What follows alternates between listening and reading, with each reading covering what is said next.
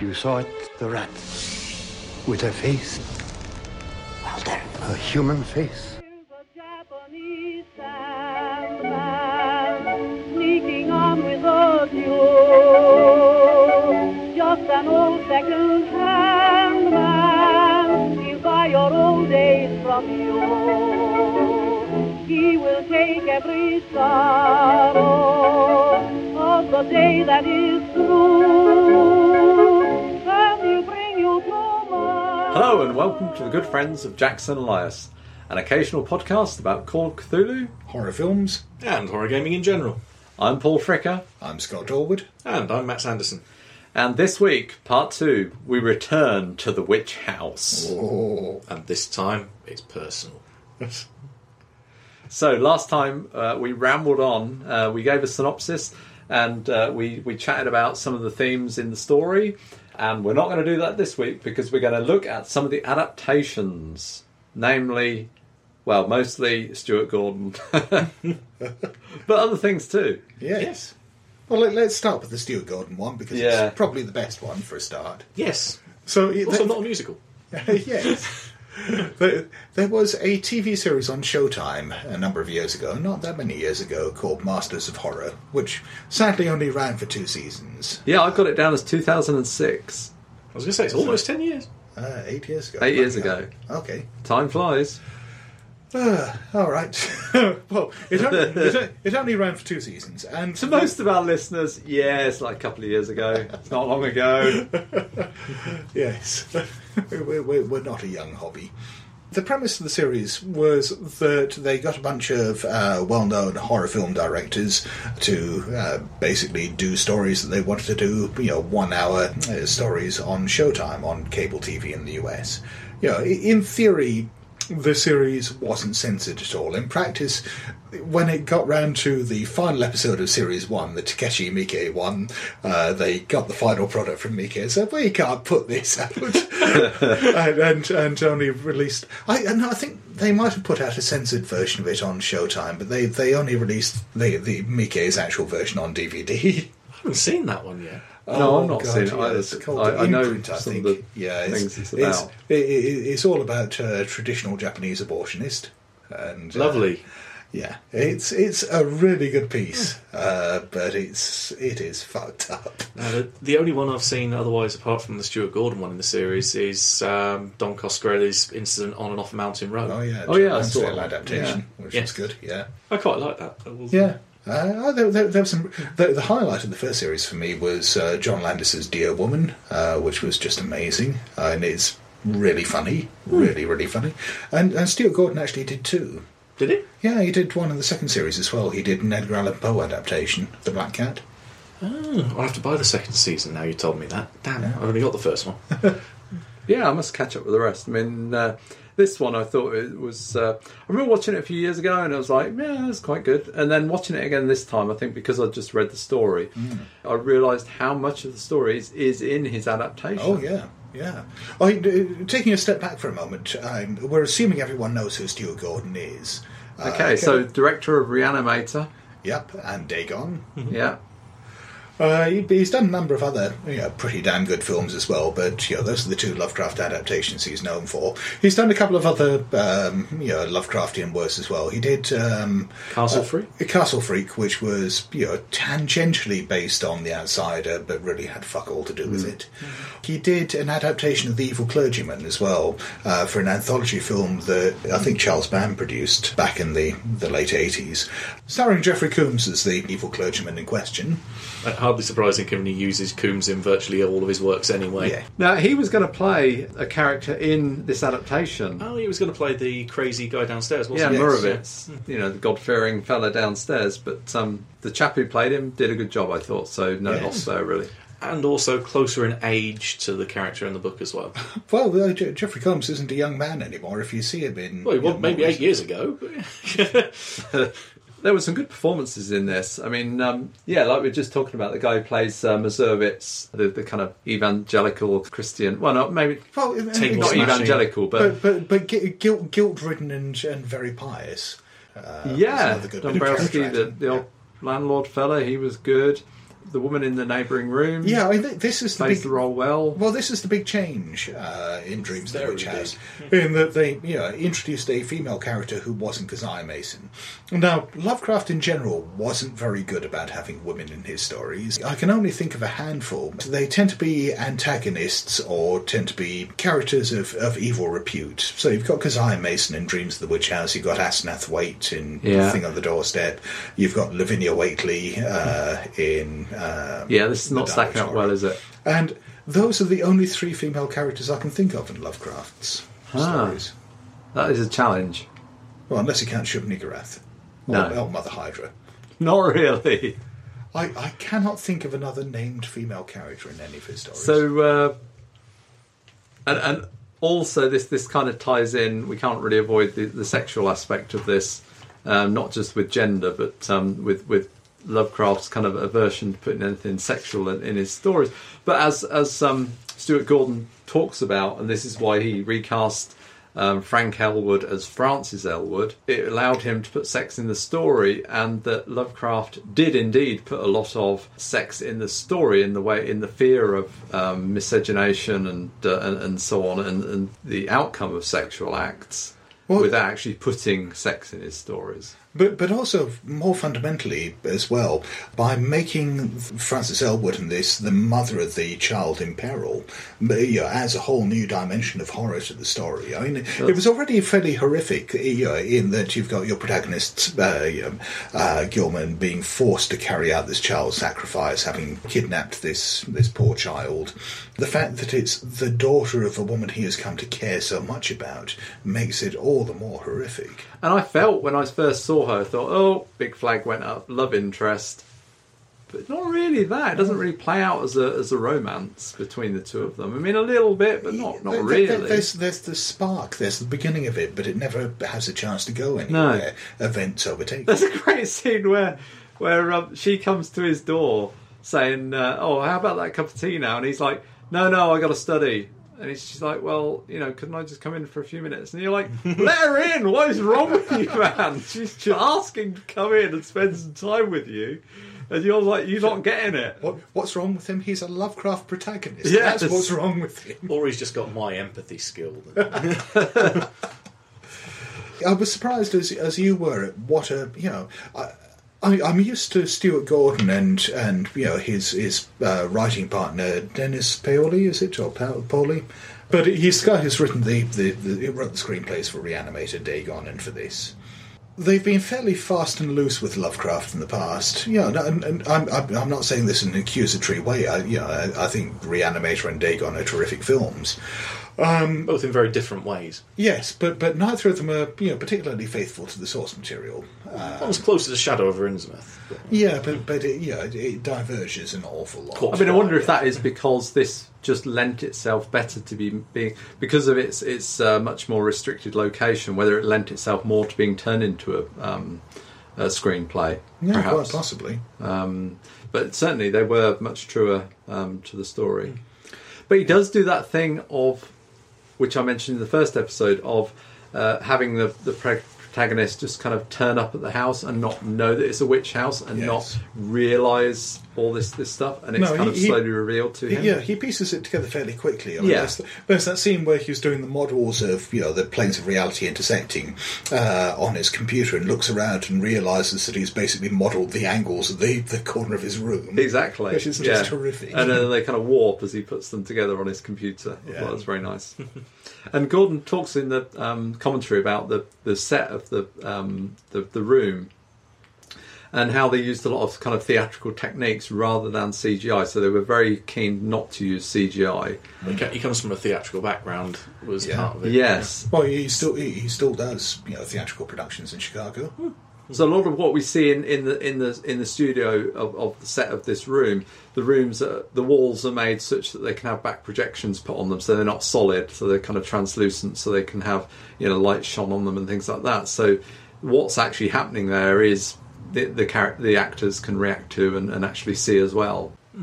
Well, I thought particularly the changing of the changing gender worked really well, because Elwood in the story is very much a sketch. He's there to fulfill a purpose, whereas this made the character A tie into the story, and B something that had a lot more impact. So emotionally and on the story itself. But the fact that that you got to see the interactions between the characters, you got to see the characters talking to each other as well. It sort of made the whole human aspect of it immediately feel so much more real. I mean, even without the extension of the relationship between them and so on, just the fact that these were presented as people rather than just a couple of lines of description. Mm-hmm. And not another student of Miskatonic that's read every goddamn book in the rare book section.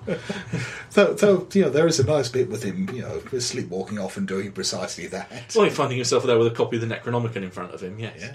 Yeah, and it is that kind of classic dreaming. You're having a dream and you're back in school, either naked or in your pyjamas or something, and there he is, and he's actually experiencing that. Yes, with a very cross librarian. Yeah, it was pretty good fun.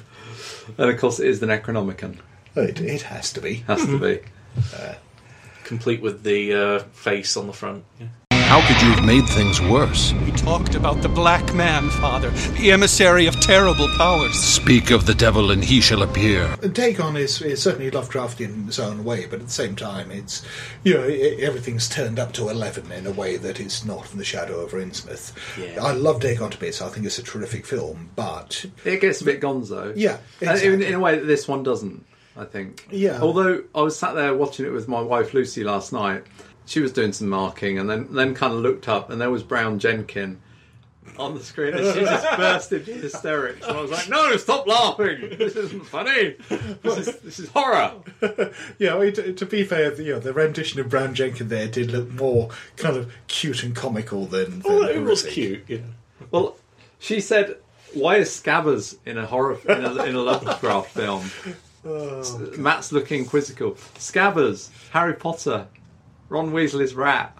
That would be a question for my other half. Say Tiff would get those references. I haven't. They just go whee straight over my head. I have to say about it. Gordon says that the guy that played the rat was a Ukrainian magician, a stage magician, and he cast him because he liked his kind of persona and performances.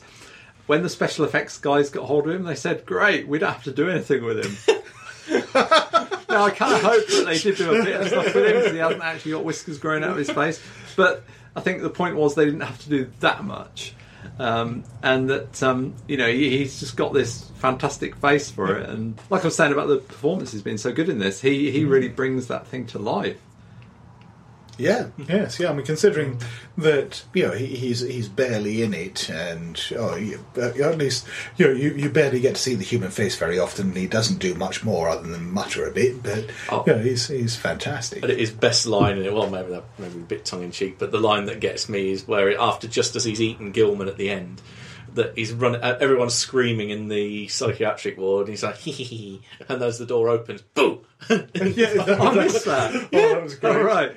Yeah, that was lovely.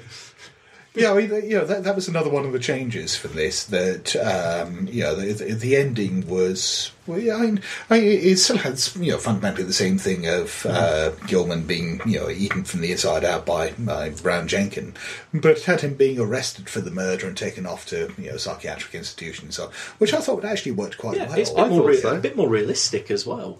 Because someone would call the police in that kind of instance where they just found a dead kid. I thought that worked very well. Yeah, except obviously there was never an issue of that happening in the short story because the dead body of the child wasn't found until the house collapsed. They were going through the house later. We don't get the final part of Brown Jenkin dying, though, do we? He just kind of gets away, and that's kind of the end of the story. Which again, I think works perfectly well. Works perfectly well. He's still out there in the world, because in Lovecraft's story, we get that final bit of Brown Jenkin's bones being found in the attic, but it's not like in some of his stories where you get that final reveal, if you like, because the story kind of told us that Brown Jenkin was real and the things were real. It wasn't that we were thinking, oh, it was all just a dream. Oh, and then they find his bones in the attic, so oh my god, he was real actually. Yeah. Is that? Yeah, it's almost anticlimactic. It is really, yeah. Well, doesn't really add anything. Yeah. Just tells us that he died. Well, I'd be happier if he was alive.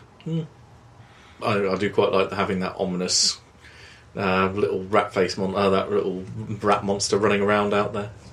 It's never really pinned down in the story, who the master in that relationship is between Keziah and Brown Jenkin. Or what he is in relation to Keziah. Because late on in the story, Walter Gilman sees Brown Jenkin and realises what a resemblance there is between Brown Jenkin and Keziah Mason. Yeah. Why? Is she his child? Is he a part of her? Your mind can fill in all sorts of reasons, and I actually like the fact that it's not explained because it's all the creepier for that. Yeah. And getting onto the gaming aspect for later, it also allows the keeper to do a lot more interesting and varied things with it later. Yeah. But going back to some of the things that Stuart Gordon was saying on the commentary about the witch, they cast the witch for Keziah Mason. He said a couple of things. He said one was that they got all these generally kind of older women in. And he said as soon as he gave any woman permission to act the role of a witch, they just switched into it. They all like this inner cackle. He got this theory that every woman had got this inside her, and all you had to do was give her permission to sort of be this witch. And it's kind of an archetype they were happy to adopt. Did you test this on Lucy? I don't need to. I've been married long enough to know that that's there. But the other thing he said was that the woman they cast was a dancer. So they put some makeup on her to sort of make her look, more old and haggard and so on. But then when she gets naked in the bed, Stuart Gordon was like, "You look so good. We got to make you look worse." So they're kind of adding these other weird breasts and things just to make her look. Because actually she was, in really good shape. More so than he wanted her to be. Yes, I can see that undermining the scenes. Yeah. So harking back to that kind of moment from Kubrick's The Shining. Yes, yeah, definitely. One bit that I thought was really powerful, it's when Walter Gilman is talking to Joe Mazurowitz, and he's saying, Joe is talking about the child killings, and he confesses to the fact that he himself killed some children. Yes. And Walter says, "My God, why didn't you go to the police? Why didn't you tell someone?" And Mazurowitz says, "I did, and they wouldn't believe me." Yeah. And that was so sad that not only was he racked with guilt, he couldn't even persuade someone to get punished for it, even when he wanted to. Yeah. That was really dark. Yeah. That was a nice moment. Again, thinking from the keeper aspect, it's a way to stop the police being a real sticking bug shit. Yeah. Yeah, because any given crime, notorious crime, the police, I understand, get loads of people ringing up and saying, "I did it." I killed this person, or I did this crazy thing. And if the person's phoning up saying, "I did this because a centuries-old witch and her human-faced rat familiar told me to," you're going to be first on the list to be struck off. Well, this is exactly what happens to Walter Gilman, isn't it? When he's in the padded cell with the psychiatrist or doctor, and he's explaining the whole thing to her, and she says, "Yes, I understand, Mr. Gilman. So you think a witch told you to kill the child?" And he's like, "No." And it's. And when she comes out and says, "Yeah, he's completely insane. Obviously, he did it, but he's insane." In a lot of ways, it would present as a classic psychotic delusion. Yeah.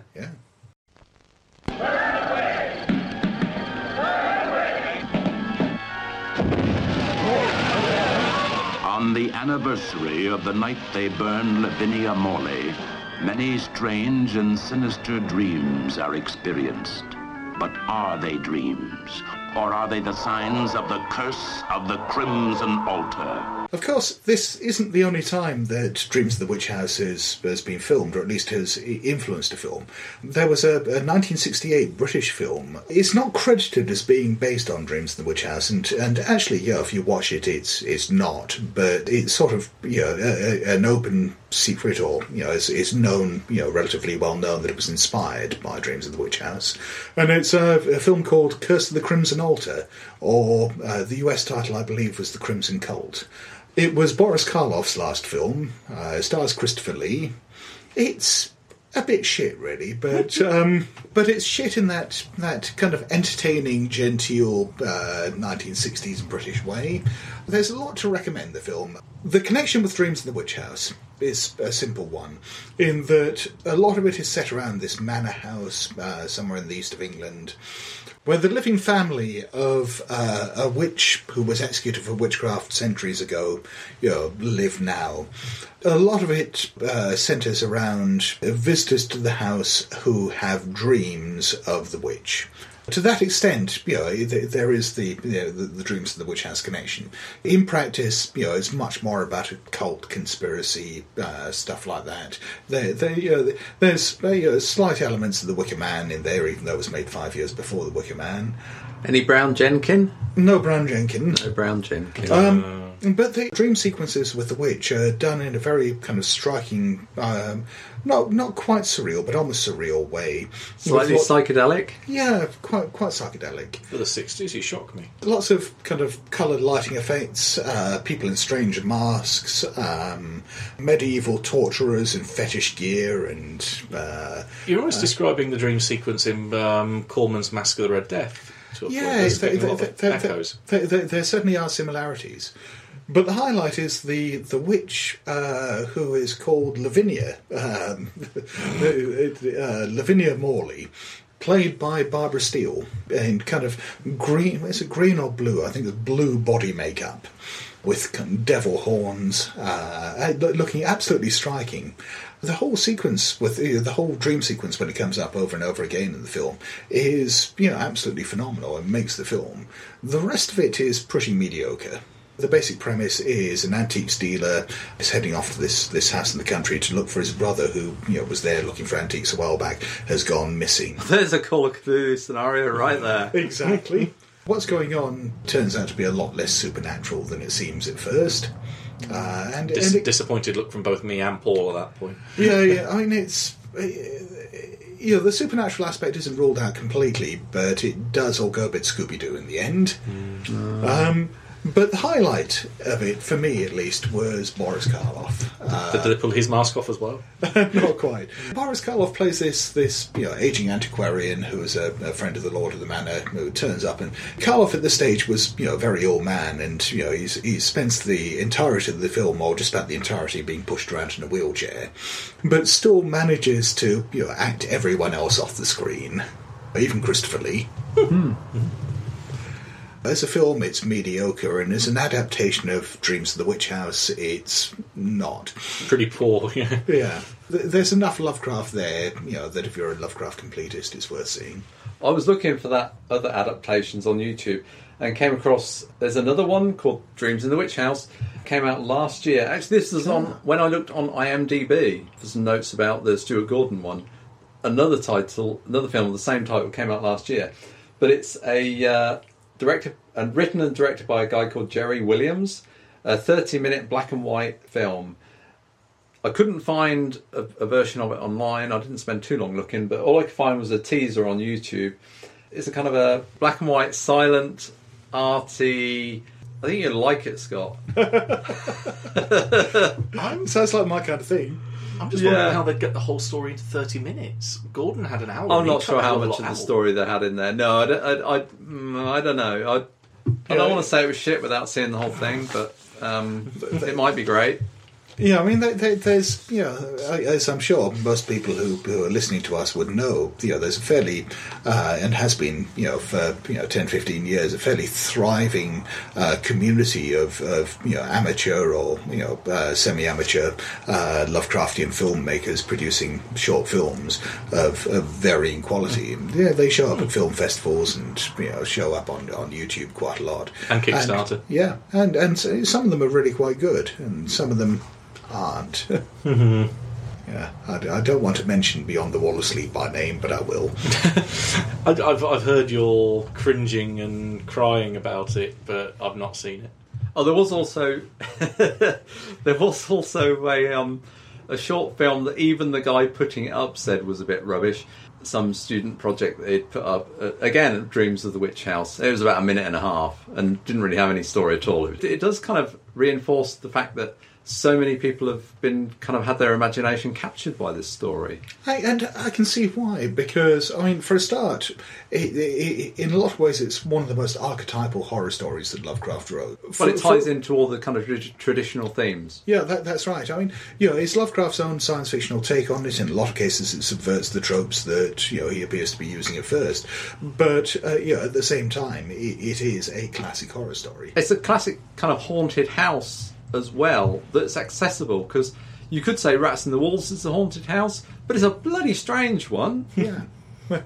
That's, which is why I like it, because it is so strange and so unusual. Whereas this one, you kind of sleep in the room, you have weird dreams of a witch, she comes and kind of tries to take you over, and there's a little monster. It is a lot weirder than that, though. It is pretty weird, but, you can take it on that level. Yes, but by getting rid of everything that the story's about. Yeah, whatever. So, aside from films and TV adaptations, there's also there's a rock opera. Yes, we listened to it on the car on the way over. Oh, really? Yeah. Well, I heard a few clips today. Yeah, I watched the music video that they did for it online a couple of days back, and I have listened to some of the songs now. I kind of appreciate the drive behind it, and it sounds like a very spirited, very exciting production. It's not, unfortunately, musically, it's not really my kind of thing at all. Very well done, but it's not really my bag, I guess. No, it's a style of rock that I'm not a young man, and it's a style of rock that became popular after my musical tastes ossified, and so. Why are you both looking at me? You don't have this excuse. Yeah, Paul doesn't like anything after the 70s. I don't like anything after the 80s. What the fuck's wrong with you, Matt? I was brought up on disco music, for heaven's sake. That's what most of my musical education was. I was educated on 70s and early 80s. So what did you make of it, Matt? Well, I've only listened to about 2/3 of it so far. And I watched the music video, the No Turning Back song. Thoroughly enjoyed that one. Yeah, actually I did as well. That, by far, is the best song of what I've heard so far, and I've maybe about 10 tracks in, I think. Actually, the music, is there just one music video, or is it the one with a lot of black and white images of the guy, of Gilman in his room reading books and making notes and so on, and then it cuts to colour film of a woman on a bed. Yeah, that's No Turning Back. Yeah. Mm-hmm.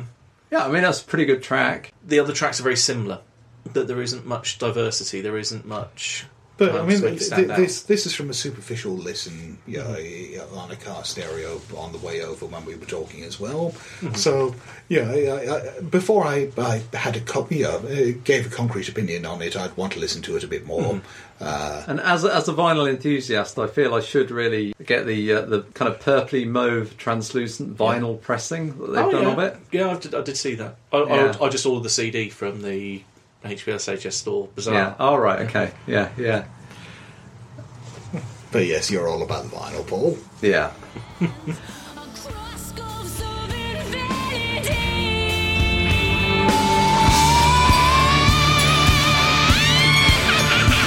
Black Man appeared to Walter that night, Father. Nyarlathotep, the crawling chaos himself.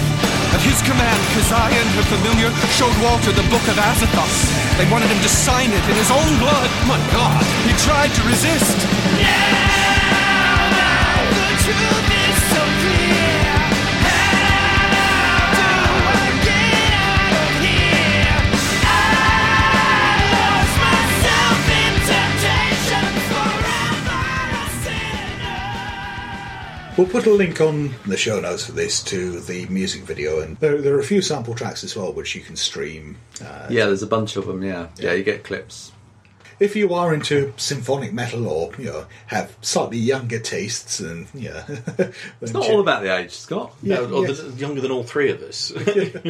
then you may well find this to your taste. And I don't mean to disparage it all. I mean, I can tell that it's actually quite a good production. It's just I think it's pretty good stuff. I'm just kind of disappointed that I don't like it more, actually.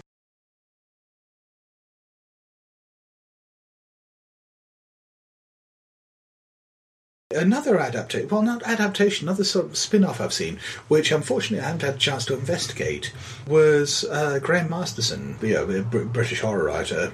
Oh, of course, he wrote Prey, didn't he? Yes, yeah. Prey.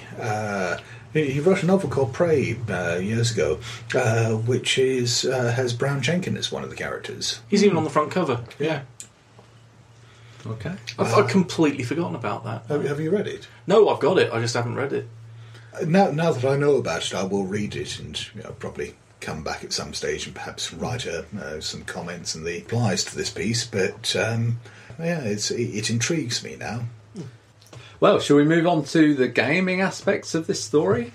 Yes, let's do that. As I said, Walter Gilman, he sat there with his 44 Cthulhu Mythos skill at the outset of the story. So yet again, Lovecraft hits us with a player character, essentially, who's starting the game with a huge stack of Cthulhu Mythos, which is the one thing the game says. You start with 0 Cthulhu Mythos skill.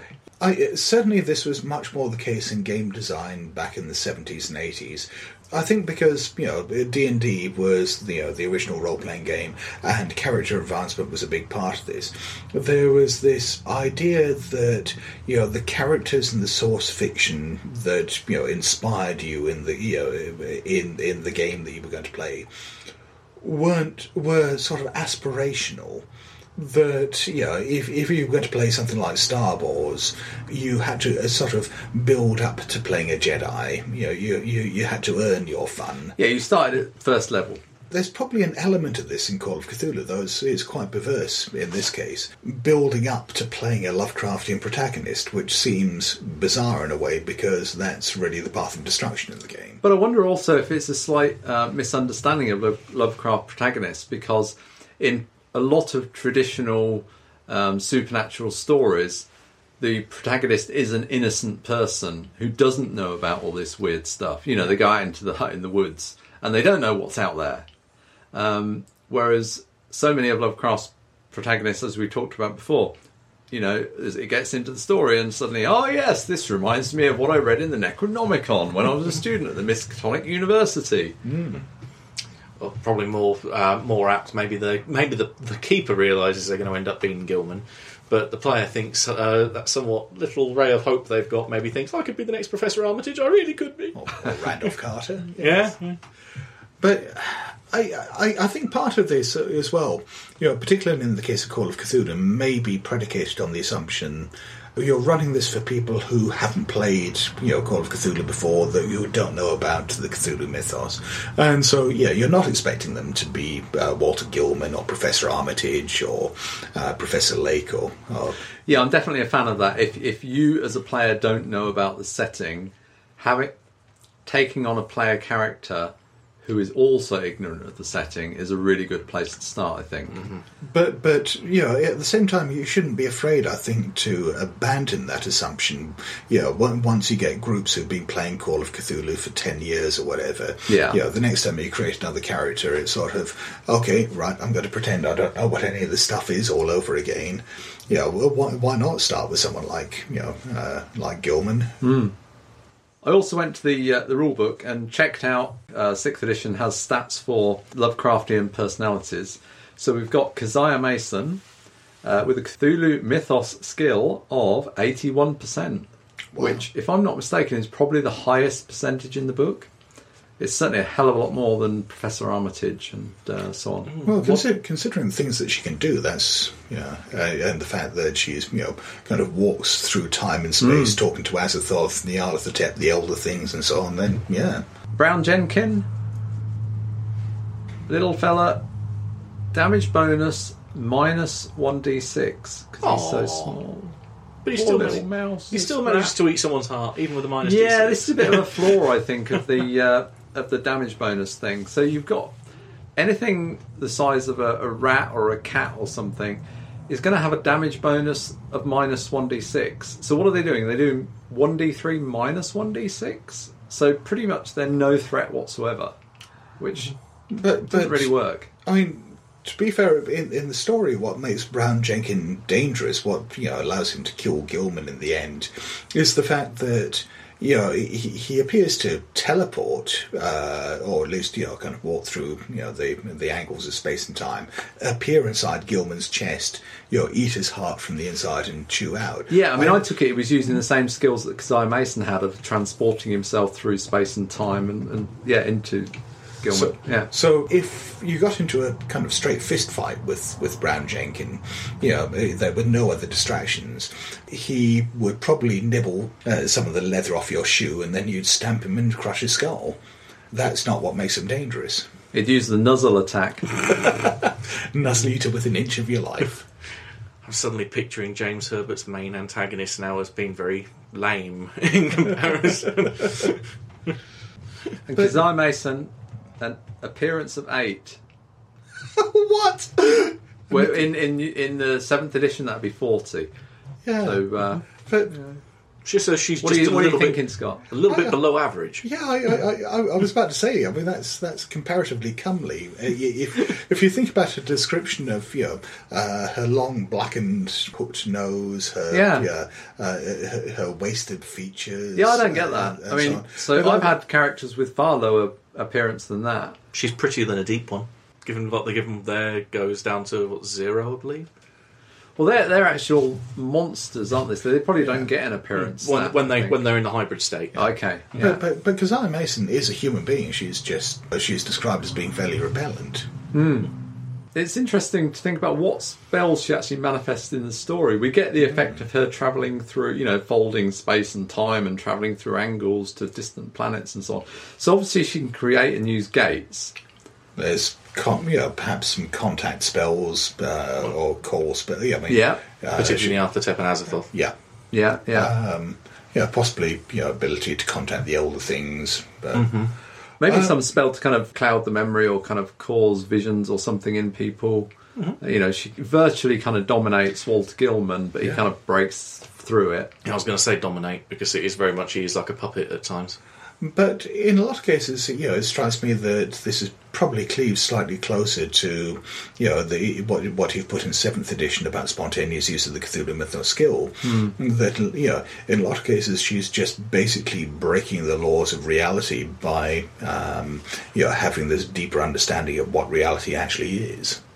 She's not portrayed in the story as casting spells. No. As they are innate abilities, almost. She knows the cheat codes for the universe.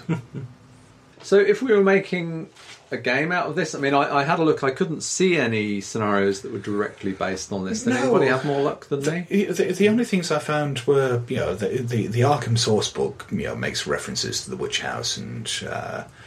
certainly one of those books has actually got this story printed in it, yes, I think. It is Arkham Unveiled, I think. There isn't a scenario, as far as I can see, that really draws on it, or at least not a published one that I've encountered. There are mentions, I think it was also in Arkham Unveiled, that mention about the lecturate, the Miskatonic that Gilman deals with, does go on to become a story hook that the Keeper can use to say this is someone who's had contact with the mythos and is now trying to organise people, aka the players, to combat it. Okay. And there's also stuff in the Arkham source book about the witch cult in Arkham that's been going on before, which sort of ties in with Keziah Mason's misdeeds throughout history. Oh, that was one thing I forgot when I read it, just as a tangential reference. One of the lines that's very early on in the statement about the witches hiding and so forth is used wholesale in the opening track for Shockoth on the Roof. Oh gosh, okay, I've forgotten that. Yeah, it's just before the section where all the witches hid from the old times of the King's province and such. Well, the witches are still here, but the King is dead. So if this were a scenario, if you're going to try and adapt this story to a scenario, could you do it? It would make a good scenario for a one-on-one player. Yeah. You could sort of have Elwood in there as another player character, potentially. He doesn't really do anything. But as is the case, with a lot of Lovecraft stories, directly it is about a single protagonist. That doesn't lend itself wholesale to conversion to a scenario, but that doesn't mean that you couldn't use a lot of the elements of that in a scenario. Solo scenarios have been done before, admittedly not for a fair long time. You got Alone Against the Wendigo and Alone Against the Night, but They're very much open-ended, and so there are lots of scenes that you could go between. I don't see that the... What you're talking about there is actual find-your-own-adventure books. Essentially, yeah. They are run by, say, by Keeper 4. Well, Alone Against the Wendigo doesn't have a keeper. Oh, I thought you just read it through. It's like a fighting fantasy adventure. Choose your own adventure. As I say, it probably wouldn't work too much for that kind of style anyway, because there's not that much to interact with beyond his own knowledge. That it's a lot of what's in detail in the story is him drawing out what he already knows. Yeah. And it wouldn't really work too well as a scenario to go, roll your mythos to know what you already know. I don't think that the overall structure in the story of Dreams in the Witch House would lend itself too well to conversion to a scenario. But a lot of the elements of it, I think, would. I mean, you could deconstruct this and reimagine a lot of it. And the Witch House itself would be quite a powerful locale. Particularly, if you had the fabric of reality, growing weak from Keziah Mason's dealings. You could approach it from the outside in. You could actually have the nice premise I could think of would be you have the investigators looking into the missing children. Yeah. And then you have the climax of the scenario, at least the latter act, being when they finally get to the house. But otherwise, there's a lot of investigation and going, these people suddenly appeared in the middle of nowhere. You've got this black guy with hooves that was seen out in the alley. You've got Gilman running around in the mud, etc. Yeah, I mean, you said about using Elwood as a player character. Well, potentially you could if you had the witch affecting more than just Gilman. If these other characters are also brought into it, so you've kind of got the player characters that are all boarders in this house, and they all kind of get touched. And that reminds me of what Mazurowicz says in the story.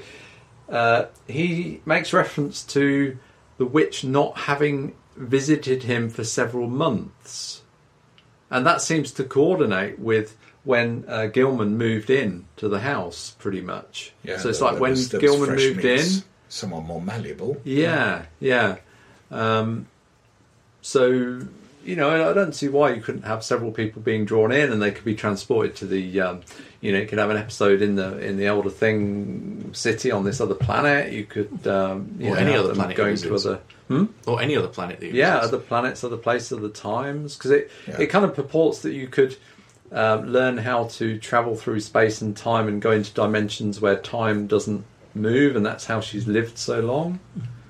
Other aspects of this you could use then is the fact that perhaps Keziah Mason isn't the only person who's learned how to do this in the house. That perhaps there are other old lodgers from times back, and who are still kind of living in the fabric of the house somewhere, and ones that went to the court of Azathoth realised it was a really bad idea and came back with what little bit of their sanity they had left. Or alternatively, ones who did sign the book, did go off to the court of Azathoth and came back changed. Mm-hmm. And what about if the player characters did actually break through into the attic room? Because it implies that there's lots of writings and things up there that get destroyed in the end of the story when the tree falls on the roof. But then they're all kind of crushed into fragments. But so loads of stuff up there to be discovered. Lots of knowledge of how this stuff works. Plus plenty of artifacts. It mentions the bowl, the statue. Yeah. What else did she have? Stepping back from the story itself and just looking at the individual elements, I think there's quite a lot you can do with the sort of dreaming aspect of it. I mean, it becomes almost like an alternative approach to Dreamlands games, where you're taking the same kind of dreaming approach, but instead of going to this very kind of concrete other world which the Dreamlands is, you're skipping across space and time, and there's that throwaway bit in the story where Gilman is trying to find his way back home. He's talking about drawing upon his knowledge of physics and mathematics to work out his how to step through the dimensions and work his way home, but he's not quite sure whether he's getting it right, and he's worried about perhaps ending up somewhere inhospitable to life. Or is it a dream house he ends up in when he comes back? Or some kind of alternate reality or something like that. That what we understand as Lovecraft's Dreamlands is a very kind of fantastical place, whereas in Dreams in the Witch House, it's much more of a kind of science fiction, kind of just our reality. Yeah, it's travelling to other worlds. Yeah. Yeah, alien worlds. Yeah, yeah. And, I mean, there's elements of this in Lovecraft's other stories, and there's certainly elements of that in Call of Cthulhu, Gates to Solano, and, being taken through space to Yoggoth. But, the fact that you can do this through this kind of physical, walking through dreams, is another way of bringing in these aspects of the mythos that you wouldn't normally get to see in a Call of Cthulhu scenario. A lot of Call of Cthulhu scenarios, for all their mythos elements, and a lot of the the horror and strangeness involved, tend to be quite earthbound. You do have your Dreamland scenarios. This is something that kind of opens up new vistas. Not enough monsters, though. Well, you've got the Elder Things. Well, they don't really feature, though, do they? They kind of... They're glimpsed, but they don't really do much in the story. They don't... And you've got the bubble and the trapezoid. Yeah. Oh, yeah, there's bubbles. I mean, man, what is that? It could be Yog-Sothoth, but we don't really get that impression. I quite just like Brown Jenkin on his own. He's a monster with character. I do kind of like Brown Jenkin. He's probably the besides Nyarlathotep himself, the only of the monsters that actually has a personality.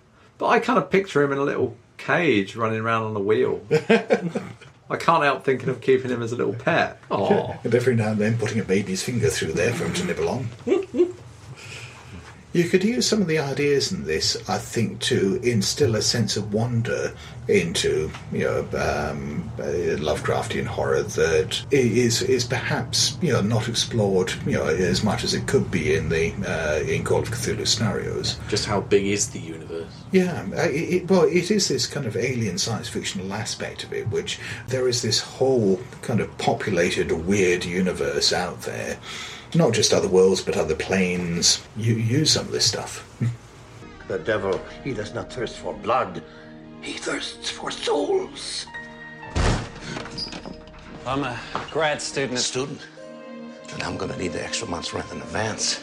So if you were creating Walter Gilman as a player character, how do you think you could create him with those obsessions and kind of build that into his character so he's not just a faceless PC? Well, I mean, there's certainly backstory elements you could pull in there.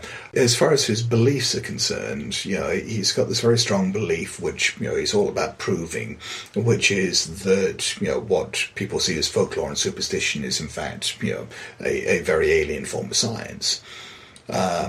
And what ultimately drives him and destroys him in this is his desire to get to the bottom of this, or at least to explore it. It strikes me there's quite a lot of the things in this story that could be manifestations of insanity, so delusions that the Keeper could throw at him, correlating with how he gains more mythos. Mm.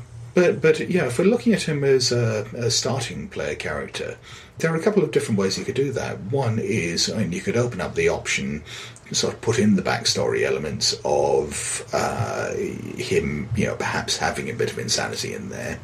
I can't remember. When you've got the backstory creation in Call of Cthulhu, are there any options in 7th edition for actually starting out with a damaged character like that? Well, there are. If you take a character who has the mythos, there's various experience packages. Yes, so you can have a war experience or military war or medical experience, and one of them is mythos experience. So you get a roll of the dice on how much Cthulhu mythos points you've got. And I think you lose an equal amount of sanity, perhaps. I can't remember exactly. But do you get a backstory element that ties in with that as well? Yes. Not only do you lose some sanity points, but you also get a phobia or a scar, or perhaps one of each. Some medical thing and some psychological disability. Yeah, I mean, it wouldn't have to be a phobia. I mean, in the case of Gilman, you could almost look at it as a mania. He's being compelled to do things that are entirely counter, ultimately, to his self-interest, to his survival, to his well-being, physical and sanity-wise. Portraying that as a mania would make perfect sense. So that's probably the way I do it then. Yeah, if I were creating him as a character, I'd definitely take that mythos package, and then I'd make him all about obsession. Mm-hmm. Thinking of drives in Trail of Cthulhu, for example, I know obsession and this thirst for knowledge and so forth is one of the examples listed in the book there. That's actually the one I prefer to play normally. It's, I want to get to the bottom of this, I want more mythos skill, cough cough, I want to go mad.